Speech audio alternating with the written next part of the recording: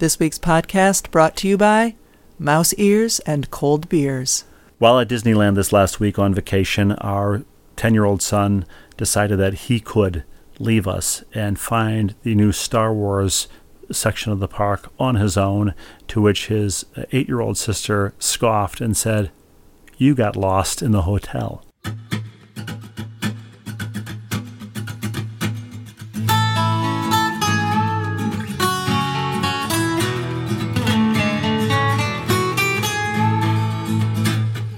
Saying says no pain, no gain, and we found that to be fact. The road might twist and turn a bit, but we all arrive intact.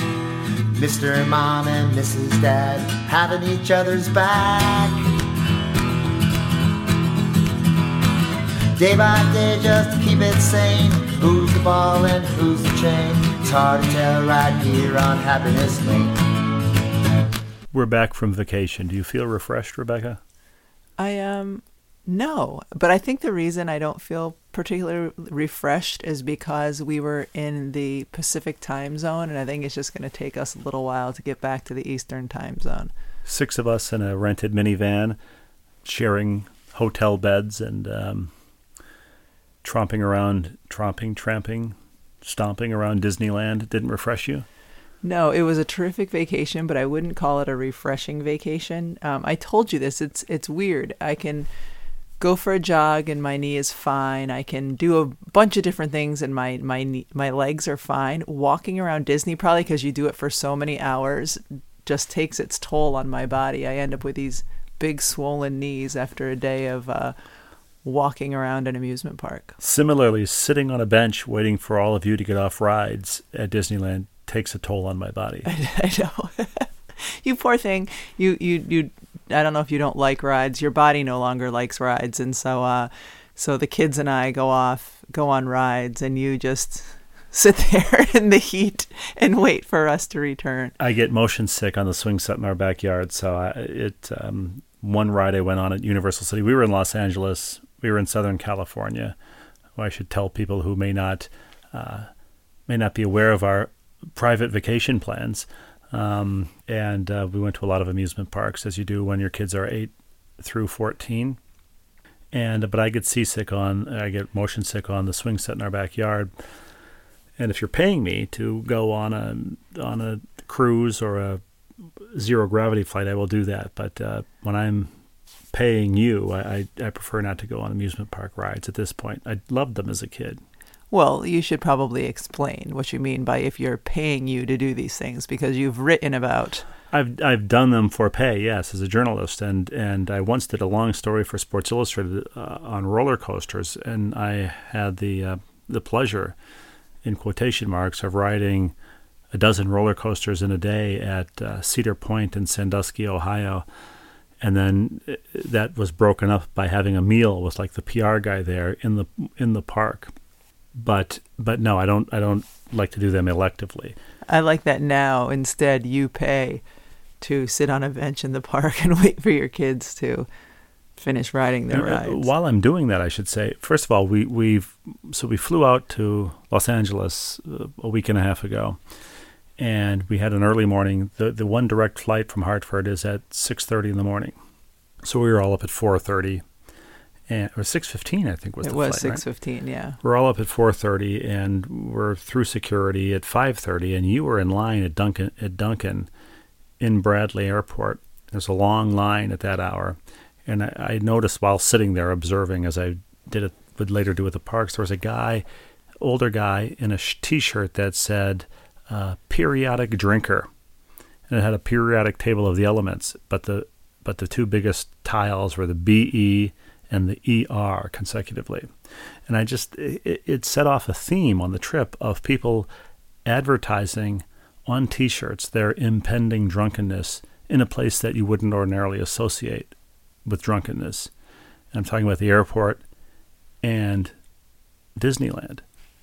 What are some of the other shirts that you saw? Well, as I sat on a bench waiting for you to get off rides, I saw, you know how people customize T-shirts at Disney? So, you know, Yeah. we're the so-and-so family, and it's my like birthday. mom, dad, brother. The kids and I were actually on a ride with a family, and it was father, mother, and brother were on the shirts. I saw a guy wearing a shirt that said, this is one of my favorites, mouse ears and cold beers. Was that a customized shirt? Of course. They don't sell beer at Disneyland, much less T-shirts advertising your... Mouse ears and cold beers. Was Mouse there ears and also a cold beers. picture of mouse ears? Yes. And another guy had, you know, the Walt Disney signature that is everywhere. Yeah. That's the Disney logo, the Walt Disney stylized signature. A guy had what looked like Walt Disney's signature, but when you look at it more closely, it didn't say Walt Disney. It said malt whiskey. And he was wearing that in the park. In the park, and I saw another guy wearing a T-shirt, really not unique, nothing Disney specific about it, but he was wearing it at Disney, and it said, busy getting dizzy. Are you sure it didn't say busy getting Disney? It should have said busy getting Disney, but it said busy getting dizzy. So you saw all of these different shirts advertising people's impending drunkenness. I should, since of course Disney owns ESPN, I should get the shirt mouse ears and cold beers and wear that to work sometime in Bristol at ESPN and see how it goes over. I bet it would go over really well there. It reminds me of the classic Simpsons line when Homer was buying all kinds of, to avoid buying something that was not embarrassing, he was buying all kinds of things that were embarrassing, like a Playboy and a carton of butts and something else, and fireworks and something else. And when he brings them all home in a paper bag, Marge says, "Homer, I don't know what you have planned for this evening, but count me out." So when you show up in the mouse ears and cold beers T-shirt, I think I would say the same thing. You think that would be throwing off that vibe? But then we were also at Universal in Los Angeles, the Universal theme park and studios, and they do sell beer.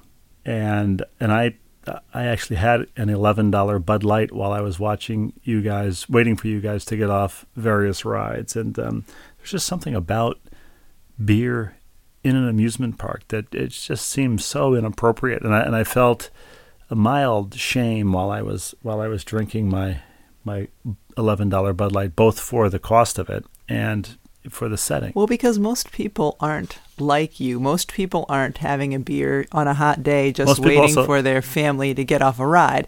Most are, drinking a beer and then going on a ride, and that just can't be a good combination. Or, having a beer when there's at a place that is, I don't know, I would say over 50% children is also not a good thing. Most people aren't like me, and most people don't like me. But I want to read, just long before we even contemplate opening up the viewer mailbag, I just want to read a piece of viewer mail that seems relevant to this.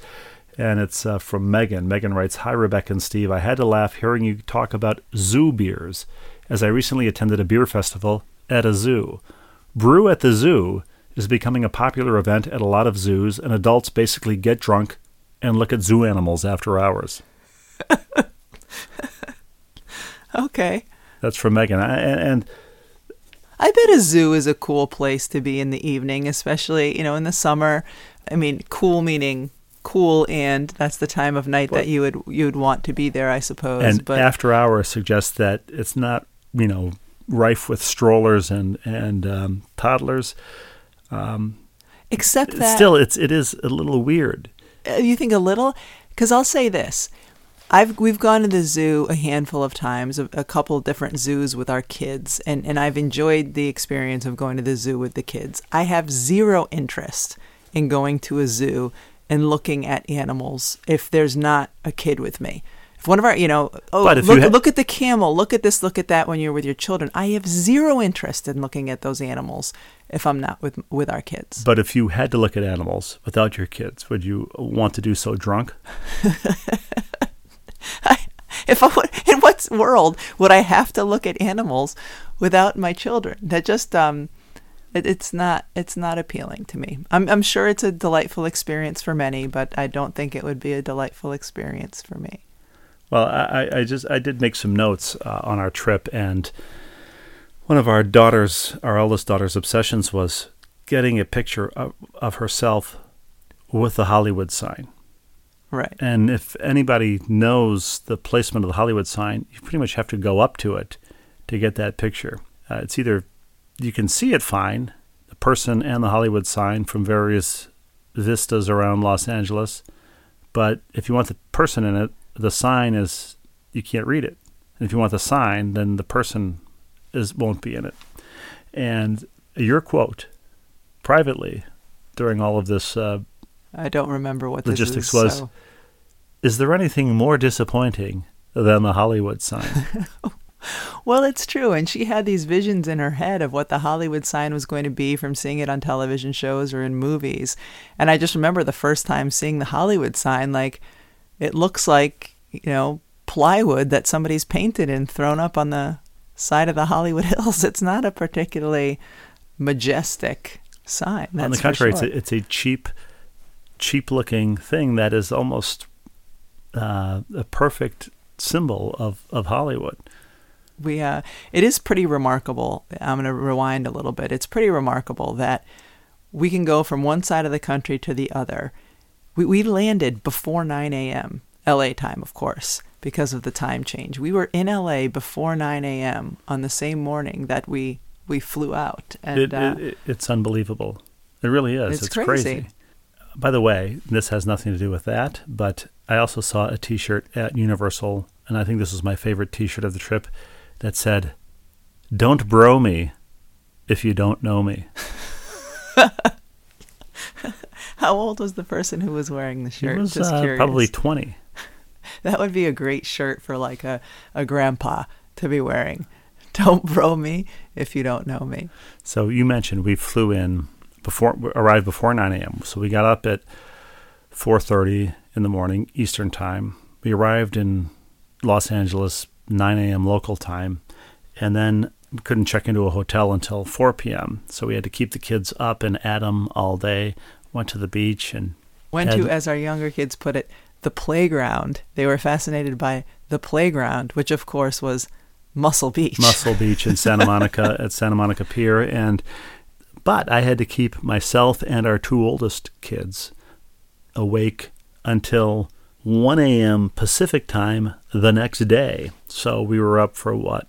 24 minus 3 would No. We were up at 4 a.m. Eastern time, which is also it was 24 hours. 24 hours. So we had to keep ourselves up 24 hours because the night that we arrived early in the morning, and that night I took our two oldest to see Paul McCartney at Dodger Stadium, which he came on about 8:45 p.m. and went off at, we got back to the hotel around midnight.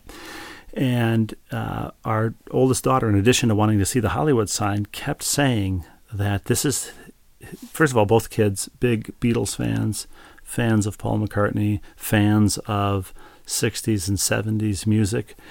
And our oldest daughter, however, kept setting herself up for disappointment by saying this is his last stop on the tour.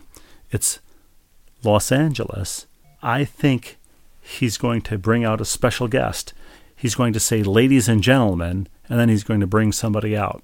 And so we started to refer to this as her ladies and gentlemen moment that she was waiting for. And as the concert as the concert proceeded with great goosebump-inducing moments in this beautiful setting of Dodger Stadium on a beautiful night, it became increasingly clear that there was going to be no ladies and gentlemen moment. And in fact, the non-encore part of the concert concluded with "Hey Jude," everybody's singing. I mean, it didn't require a ladies and gentlemen moment at that moment. He'd already played a Blackbird, under what presumably was a starry sky if you were able to see the stars near downtown Los Angeles.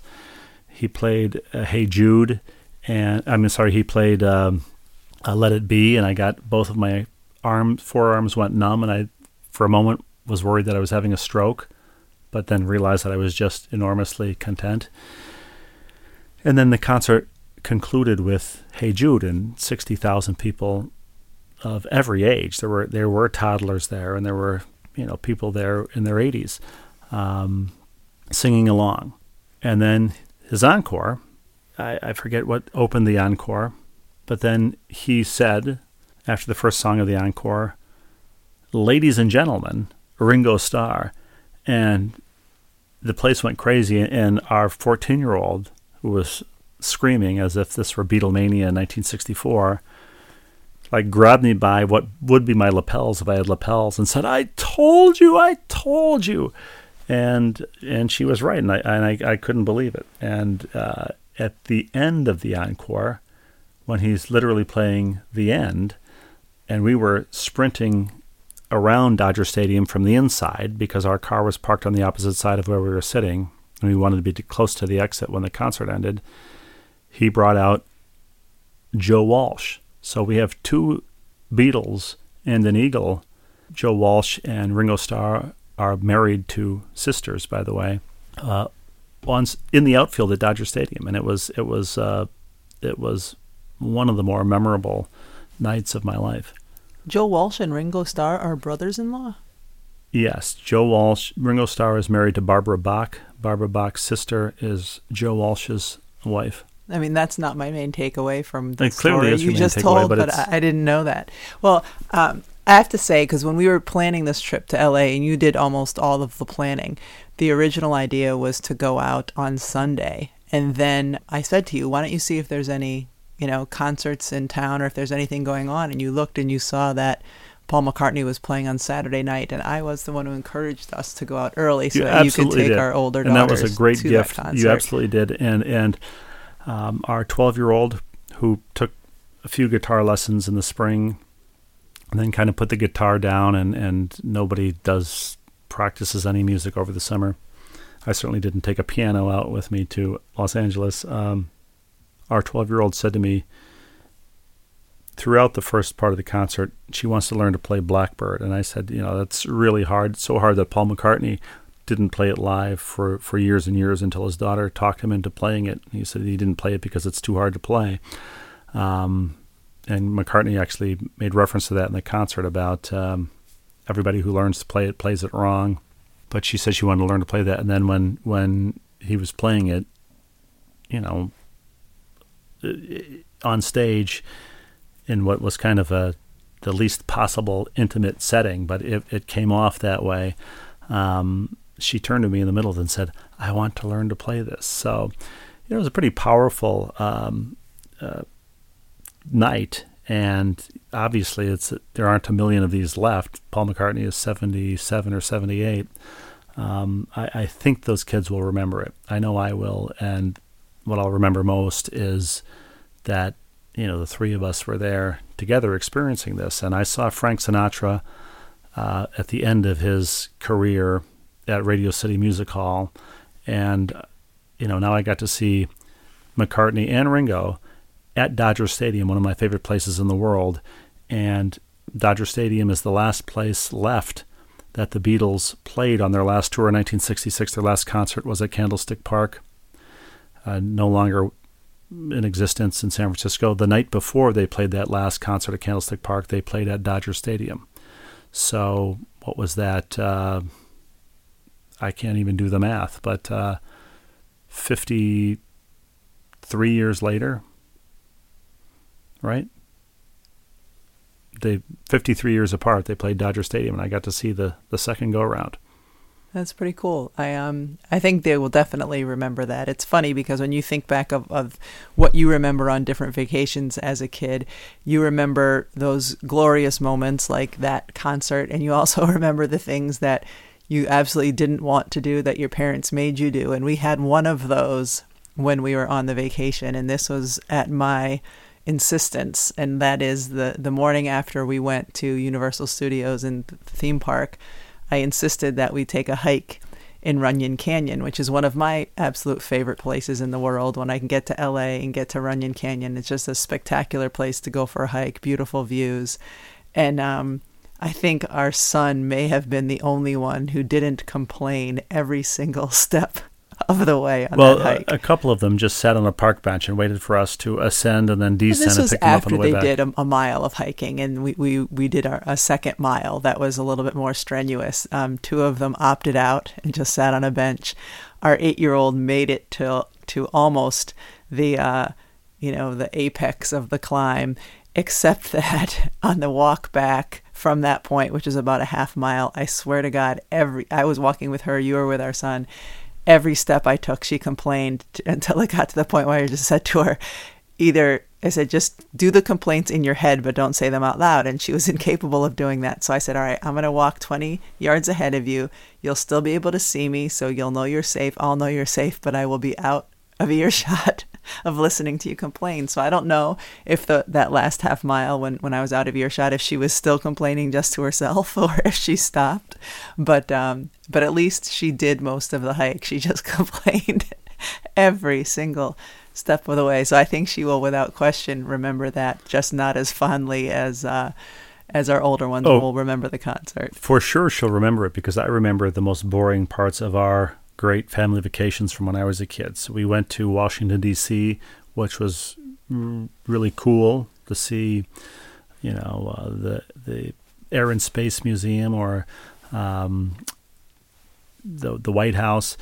But we also went to Colonial Williamsburg, where we watched people churn butter on a 900-degree day when all we wanted to do. We did that same thing when I was a kid. And you hated it, right? I hated it. It was hot and uncomfortable, and there was nothing interesting about it to me. Nothing whatsoever. People in their old colonial school outfits. Yeah, the colonial outfits. Yes. And we went to California when I was a kid, when I was 10, the same age that our son is now. And it just looms so large in my memory. But I also remember the excruciatingly boring bits that we did that my mom wanted to do, including going to see the mission at San Juan Capistrano, where the swallows return every year to the same place. And we passed Capistrano, and they have swallows all over the freeway sound barrier there. We didn't stop. But I still remember how monumentally boring that was as a kid, and just like every house should have a room that you're not allowed to go into, you can't sit on that couch, that's just for company. Every vacation should have one of those, at least one of those monumentally boring things that the kids are forced to do, especially if it requires the dad to look at like a bronze historical marker and read it out loud to them. Right. I don't think we did any of that. We just did the hike, which I didn't find monumentally boring. They probably found it a little too physically taxing. But, our oldest daughter, I thought she might like it because it would give her enough Insta photos that it would be worthwhile. I think they will also remember, especially our oldest, had her ear pods in, listening to music. She loves listening to music. So whenever we would be on the drive, especially the drive between LA and San Diego, she's in her ear pods. And she will definitely remember you every couple of miles insisting that she remove her ear pods so that you could explain the historical significance of something that we were driving by. I was thinking at the time I was finding it very interesting, but I'm certain she was finding it nothing but annoying that you were interrupting her music listening to explain something along the route. But it's interesting, the technology changes, but every family road trip remains the cliche that it was 20 or 40 or 60 years earlier. I mean, it's hard enough when the kids have screens and you have to demand that they look up from an iPad to stare at the majesty of the rolling surf in the Pacific Ocean. But when I was a kid, without the screens, and all you were left to do was to stare out the window or to fight with your siblings, I still didn't want my dad pointing out the historical importance of this or that landmark that we were passing. But it's good to know that kids still do stare idly out the window, even with these other distractions. And our 8-year-old told me when we got home that when we were driving to LAX on our last night, we had a red eye, a late night, 11:30 p.m. flight out of LAX. So we had all day to kill between San Diego and LA, and we found many ways to kill it. But she said as we were driving at the end of this long day to the airport, she said, I looked out the window and I saw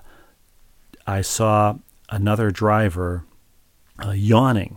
Right when I looked up, the other driver yawned. And she also said she saw another driver at an intersection rocking out, alone in their car, rocking out to something that they were listening to. And, as a kid, our car vacations were full of those things. Of every once in a while you would make eye contact with another driver and it would freak you out. Or you would just all you had to do was stare idly out at other cars, and every once in a while, particularly if you were in the back of a station wagon looking backwards, you could make eye contact with other kids. Right. Sometimes they would frown, sometimes they would flip you off, sometimes they would hold up signs, but there was nothing else to do. We were back home yesterday, and we pulled into a parking lot, and our 8-year-old looked out the car window and said, "Mom, look, a Ferrari." And I looked over, and it was actually a Mustang, but you could see the horse Mustang logo on the car. And since we'd just come from L.A., where she did see plenty of Ferraris because she was idly looking out the window of the car, she recognized at least that logo. And I didn't want to tell her, you will see a lot fewer Ferraris here in Connecticut than you saw last week in L.A. And they also wanted to see a Maserati in L.A. because of the song Old Town Road. The Maserati sports car, something on Rodeo, the Maserati sports car. So we did drive up Rodeo Drive in Beverly Hills, about as unwelcoming a place as you can imagine. Yeah. And while we didn't see a Maserati there, we did see a Maserati somewhere else on the freeway, I think, and pointed it out to her, and she found that interesting. And while we're boring people with our vacation slides, we should mention that, the other there's the Hollywood sign. There was, trying to see a Maserati sports car. And of course, there was the expected, we need one celebrity sighting while we're out there to make it a truly Southern California road trip.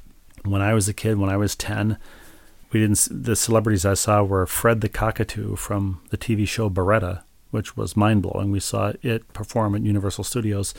And then I saw at the airport, just before we were leaving to go back to Minnesota, Al Stewart, who I thought at the time was Rod Stewart's brother. He's not. But his song Time Passages was on the radio at the time, and that was pretty mind-blowing. Not so much in retrospect. So we needed to get a celebrity sighting, and when we were checking out of our hotel on the second day of the trip, before we were heading off to someplace else, our daughter spotted a lady from the show Dance Moms, and she mildly freaked out and took a surreptitious selfie, I believe. I was surprised she knew about this person because we have never watched Dance Moms, but she said one of her friends is obsessed with the show. And she sent it to the friend for verification. Yes, and so it was, I don't remember the woman's name, but I think it's the judge from Dance Moms. And it was authenticated by her friend. And then we went from there to Universal Studios, where as we walked in the park, they were taping a segment for Extra. And it was Mario Lopez, the host and former Saved by the Bell star. Extra or Access Hollywood? Which one of those shows is he on? Is it Extra? It's one of the two. It's all the same. Yes, Mario Lopez was right there. Our daughter, I think I got her behind him. I took a picture from afar, and she was standing behind Mario Lopez. So I said, what are the odds that we get two celebrity sightings, in her world anyway, while we were in Los Angeles? That's at least one over the odds anyway. And then on our last day of the trip, as we were killing time on our way up from San Diego, we stopped again at Disneyland's, the sister park there next to Disneyland, California Adventure. We hadn't been there, and the two older girls ran off on their own, and the three of us, you and the two younger rode rides while I watched you ride rides. And I got a text from our oldest. She had gone to the Incredicoaster to ride the Incredicoaster, and I got a text from her, a selfie with a Minnie Mouse-eared P. Diddy, with whom she was riding the Incredicoaster. She was pretty excited about that. And then we went on this water ride, and as we were waiting to get on the water ride, P. Diddy, and I think he had a couple of his daughters with him, they were getting off the water ride, so she saw P. Diddy twice at the amusement park. So she definitely had her fair share of celebrity sightings. But P. Diddy in Minnie Mouse ears at Disney, or at California Adventure, even I thought that was an unusual celebrity sighting. Was he wearing the shirt that said, what did it say? Mouse cold ears? beers and mouse ears? Yes. Sadly, he was not. On that last day of the trip, we experienced a phenomenon that I know that you love on the road, and that is, and it wasn't the last day of the trip, it was the second to last day of the trip when we had checked into our final hotel, and that first morning in the last hotel, we were all awakened in an adjoining, two rooms that adjoined each other. You know, you get the door between the hotel rooms, and we left it open, so the alarm going off at 5:59 a.m. that had been set by the previous guest. How does that happen? I think it happens intentionally.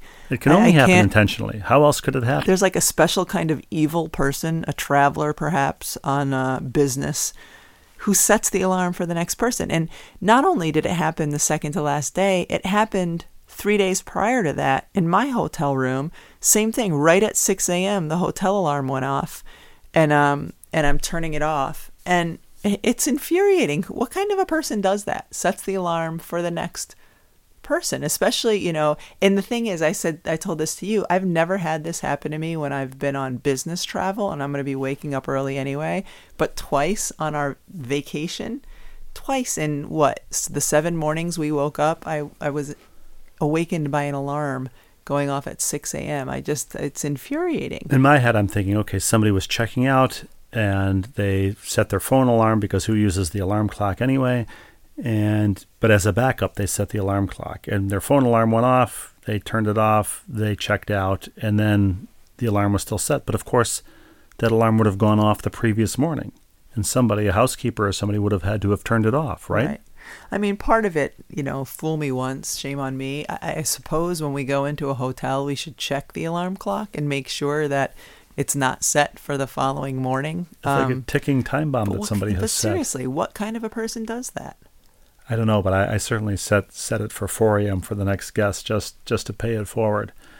Comic-Con was in San Diego. This was in San Diego, and Comic-Con was in San Diego while we were there, and it attracted an interesting crowd of people. I was a little disappointed we didn't see more of the flamboyant, though. On the last day when we were driving up through San Diego to get back to LA for our flight, we saw some people dressed up in comic book stuff and superhero stuff, but not nearly as many as I had hoped for. Granted, it was early on Saturday morning. I suppose if we had gone Friday night, it would have been a little bit more exciting. But we did see a sports car that had been freshly painted in a sort of Jackson Pollock spatter style of rainbow colors. It was really striking. And then we saw that car parked on the street in front of a Panera where we were having breakfast. Yes.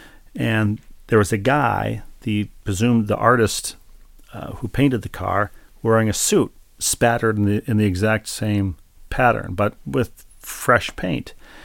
And he was standing outside the Panera. The car was parallel parked on the sidewalk, and he was just kind of standing outside the car, and people were coming up and taking photographs and whatnot. And there were 2 retirees sitting in the window of that Panera, 2 tables away from us. And one guy in a Hawaiian shirt, and the other guy drinking coffee. They're both drinking coffee, and they're both looking out at this spectacle. And the one guy says to the other, and I just loved this. The one guy says to the other, he didn't say it with critically or with envy or anything. He just said, "Now there's a guy with no responsibilities." Did he say this before or after the guy spray painted his wheel? Because while he was parked there, he took out a can of, I think, bright yellow spray paint. Sort of hot pink. Yeah, or hot pink, and spray painted the wheel. So, but of course. Now, this is my question to you. Which guy are you going to be when you're retired? Are you going to be the Jackson Pollock-like guy spray painting his BMW a variety of colors, or are you going to be the guy inside the Panera commenting on it? Well, it wouldn't be a BMW, and the guy, the artist, wasn't of retirement age, I should say. But I very much hope to be the guy sitting in the window of Panera, Statler and Waldorf from the Muppet Show Right. commenting on the passing parade of humanity. Did you take much as I did at the amusement parks while sitting on a bench and waiting for you to get off rides? Did you take a picture of the guy in the car? I did. All right. I'll make sure to post that on our Instagram, which is at Ball and Chain Podcast, and so people can take a look at what exactly we're talking about. One of the things that just delighted me when we were out there is, I don't remember which park we were at, what ride we were on, but directly across from where I was sitting with a couple of our kids was this little boy, not too little, I guess he was probably about 11 or 12 years old, red hair, freckle-faced boy, and he was on the ride with two boys who were a little bit younger than him. And at one point he said to the kids, when we get up high, I'm going to scream. And he said, screaming makes you less scared. It's been scientifically proven. And I just loved it because he said it with such authority because, of course, he was the oldest of this trio of boys. And the two younger boys are looking at him like nodding. And probably, I don't know how many years, they will believe that screaming makes you less scared. And it's been scientifically proven. It was so sweet. It's been scientifically proven as really an argument stopper. Right. Well, we had a great time, probably a better time than you are having. You, the listener, listening to the second hand. To this. But I love Southern California. I've never lived there. Maybe it's because I've never lived there that I love it. I don't have to commute there or anything, and just the mellifluous place and street names, La Cienega, Sepulveda, Ventura, Topanga, Cahuenga, Pico. Out by the airport, I always think of that Interceptor. That's one of the streets out by the airport. Interceptor. What is that? And when you go up the 405 and you pass Slauson Avenue, every time you leave LAX to go towards LA, you pass Slauson Avenue. I think of Johnny Carson's The Slauson Cutoff. Get out of your car and cut off your Slauson. Art Fern would say that as Carson, and it's anyway. I love it. I love it out there. You not so much. No, I really enjoyed our vacation. I don't think I'd want to live out there. I think I told you if I was going to pick a city, I would always pick New York over LA. Well, yeah, I mean, I wasn't making this a zero-sum game. No. I'm just saying I'm more of a New York person than I am an LA person. So am I. I lived in New York for 10 years, and I really liked LA. I absolutely could not see myself living out there. Could you see yourself living out there full time? Well, as I say, if I didn't have to drive a lot of places, which generally I don't as a writer, then sure, why not? We could FaceTime. Or text. or not. Well, I think we've said it all. Should we get to viewer mail? Yes, we should definitely get to viewer mail. Okay. Bait that hook, throw our lure, reel us in with your viewer mail. This first viewer mail comes from Joe. He signs off as Joe, Ball and Chain foreign correspondent. This is from our foreign correspondent, though he's reporting this time from Dateline, Atlanta, Georgia. Reporting in from Atlanta Airport, writes Joe, 7:35 a.m. from the Braves All-Star Cafe, where apparently day passenger drinking is alive and well. This gent, and he encloses a photograph of a gentleman day drinking at the bar of the Braves All-Star Cafe. This gent is pounding down a Tito's and soda, prepping for a domestic flight to somewhere, or perhaps to a corporate location to participate in a round of corporate lingo bingo. Oh, I like that. Corporate lingo bingo? I do, yes. So, 7:35 a.m. He is the only one at the bar, I must say, but who doesn't enjoy a bracing Tito's and soda at 7:35 a.m.? I'm hoping one of our listeners will come up. I've posted before AAU bingo. From their Twitter handle, AAU Bingo. I hope one of our listeners will come up with corporate speak lingo bingo that you can play when you're on a conference call. The challenge is set. This is from Karen in Connecticut. Karen writes, my husband and I listen every week to the podcast. We love it. It brought such nice memories hearing of your son keeping score of baseball games. I used to keep score of Red Sox games in the 70s when I was in high school. I would listen to Ned Martin and Ken Coleman on the radio before we had cable TV. That benighted age before cable TV allows me to plug Knights in White Castle. in which I recount the historic day when cable TV came to our house in Bloomington, Minnesota in the 80s. Karen continues, we just got back from a trip out west. How timely. We went from Providence to Seattle with a layover in Minneapolis. Our luggage was lost along the way. Our airline sent us an apology email refunding the cost of baggage fee for our luggage, quote, being separated, end quote, from us. It wasn't separated. It was lost for 2 days, and they didn't know where it was. Sounds like that Friends episode when Rachel and Ross were on a break. I guess our luggage was on a break from us. When we were in California, writes Karen, we went to Mass.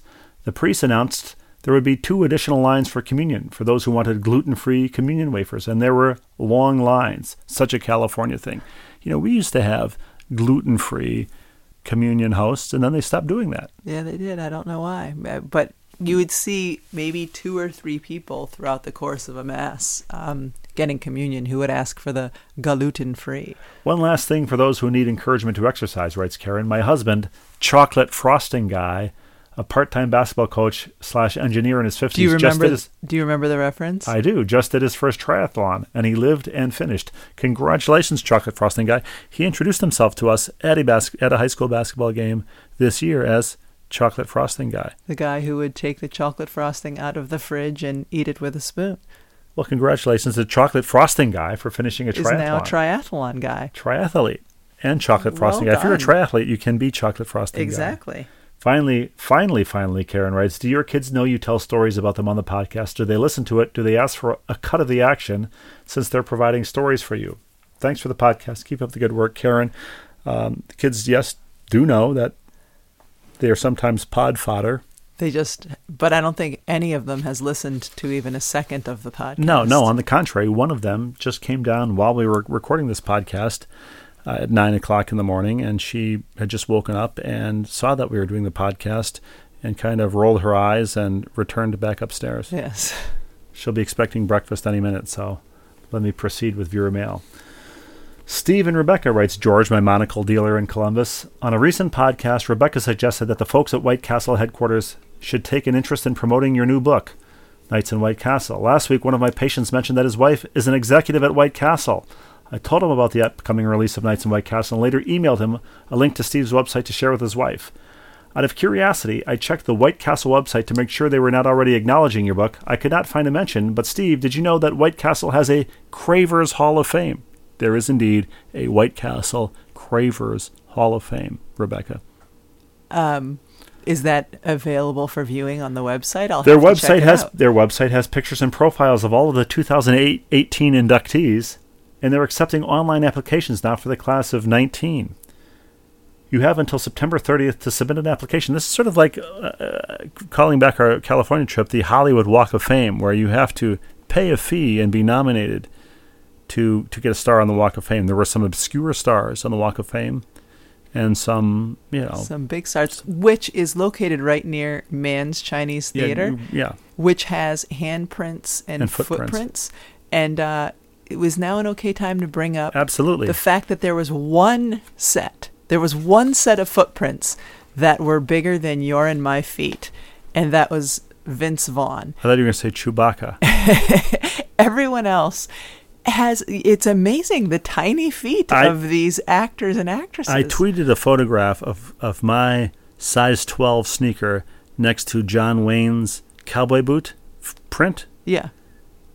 It was nearly twice as long as his. What was he, a size 6.5 or something? The most amazing one to me was the footprint, the shoe Susan print. Sarandon. Susan Sarandon, which was barefoot footprint. It looked like one of our daughter's Barbie doll shoes had been used, or a Barbie doll foot had been used. It was. I've never seen feet that it was like some kind of a forest sprite. How are they big enough to hold her up? Even if Susan Sarandon is 4'11" and 79 pounds, those feet that made that footprint, I don't think are big enough to hold up that frame. That was my biggest takeaway from when we went to the Hollywood Walk of Fame in that area, was the tiny, tiny feet of so many actors and actresses. So anyway, thank you, Vince Vaughn, for having what I consider real human-sized feet. It was amazing. Back to viewer mail here. Scott writes, I'm currently reading Road Swing, and some of your anecdotes bring back memories of my uncle, Jim Schneider, who was an assistant sports information director at the University of Michigan. One of the teams that he supported was Michigan's baseball team. In addition to doing the normal SID activities, he ran the scoreboard, chose the stadium music, and did the PA announcing at Ray Fisher Stadium.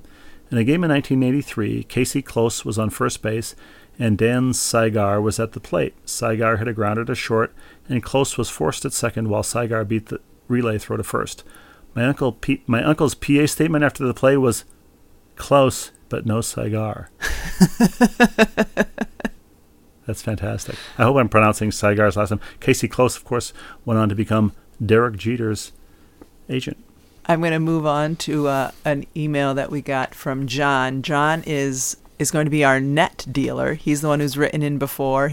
I've sent him our address, and he's going to be sending me some both cloth nets, and he said also some metal chain nets for whenever we see a park that has a rim that's gone netless. But my favorite part is he sent a picture, and he said, while taking a Father's Day walk with my wife, I spotted this rim netless. We were a few miles from our car where I had a few basketball nets stashed away just in case I came across a netless rim. Needless to say, my wife would not let me go back to give them a net.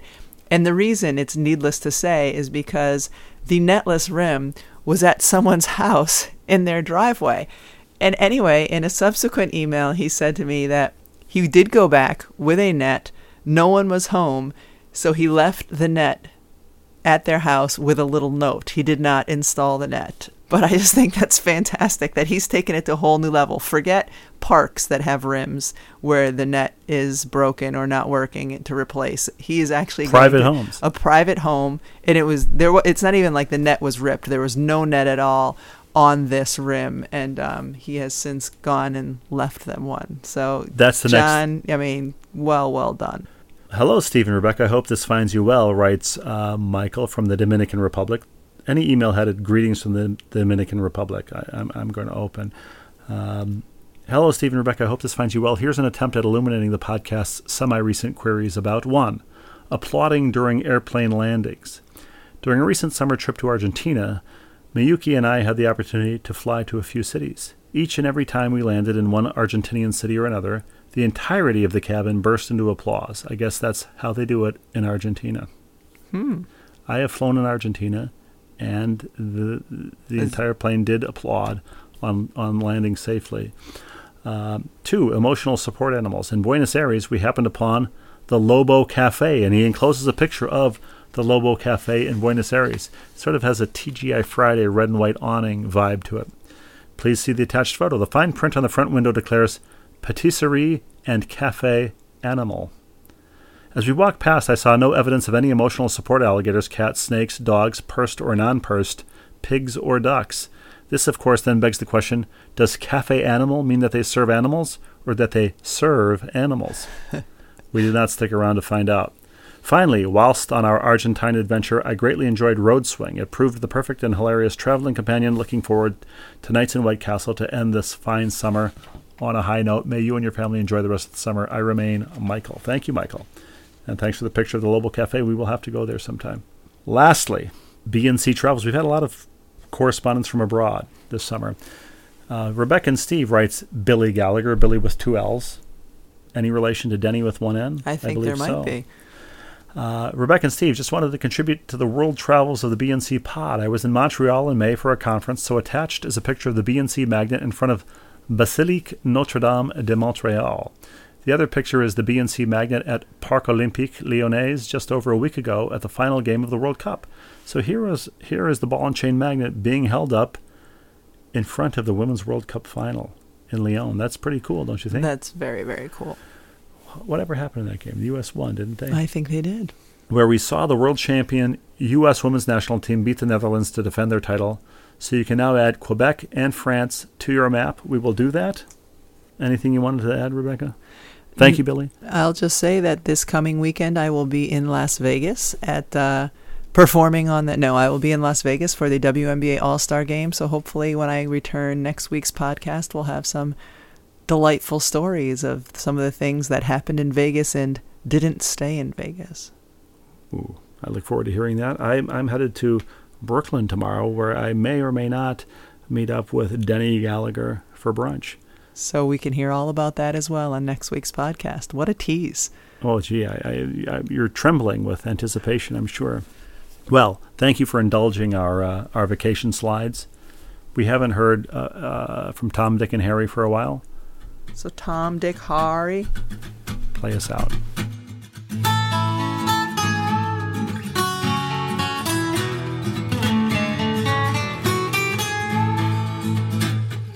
Saying says no pain, no gain, and we found that to be fact. The road might twist and turn a bit, but we all arrive intact. Mr. Mom and Mrs. Dad having each other's back. Day by day just to keep it sane. Who's the ball and who's the chain? It's hard to tell right here on Happiness Lane. 6 of us and the family pet live in this cuckoo nest. Daily grind puts sanity to a daily test. Androgynous, ambiguous, what we give for a little rest. Day by day just to keep it sane. Who's the ball and who's the chain? It's hard to tell right here on Happiness Lane. It's hard to tell right here on Happiness Lane. It's hard to tell right here on Happiness Lane.